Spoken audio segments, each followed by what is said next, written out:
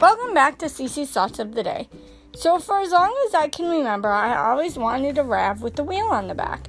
I used to tell my dad that was my dream car, but he said I couldn't have it. Well, I did get one, with my mom's help. My friend Christine took me to the car dealer. I gave the salesperson my budget. I brought home a very bad car with dents all over it. So my mom and I decided that was not the car for me. I was just excited to have my own car, so I waited for the salesman to call me back. And he did. And my Uncle Jim went with me to look at another car. He got a really good deal for me, and we bought my first car. My mom drives that car now. We also got a new car in November, another RAV, but newer than the one we had. And I now drive that, and my mom drives the older one. But I loved my RAVs. I learned how to drive, and like I've said previously, I learned how to drive in a big van with pedal extensions, and so that's why I like to be higher up, because I'm short. So I like to be higher up for my size. So that's why I looked into a SUV instead of a car. I was, for a while there, sharing my mom's car, but it just wasn't the right fit for me. And it was hard for me to drive. And my belly button and stomach were right against the steering wheel, which is not safe. So we got an SUV, my dream car, about 3 years ago.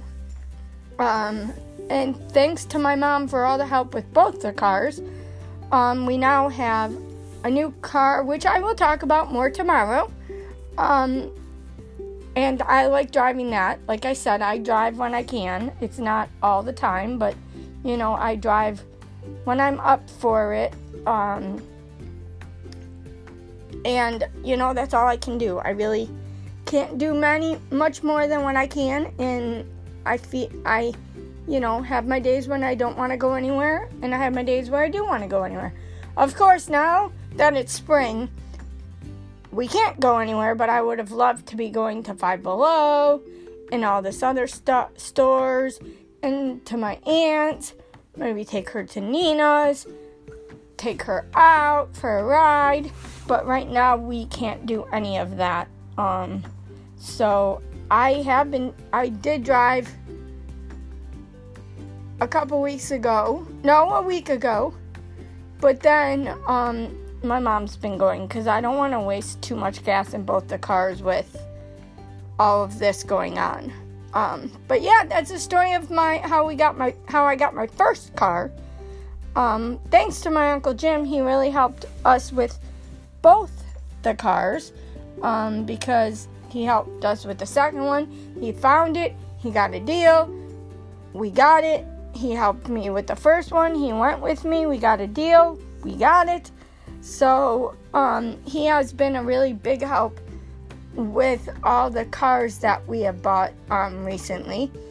But, I hope everybody liked that story of my first car.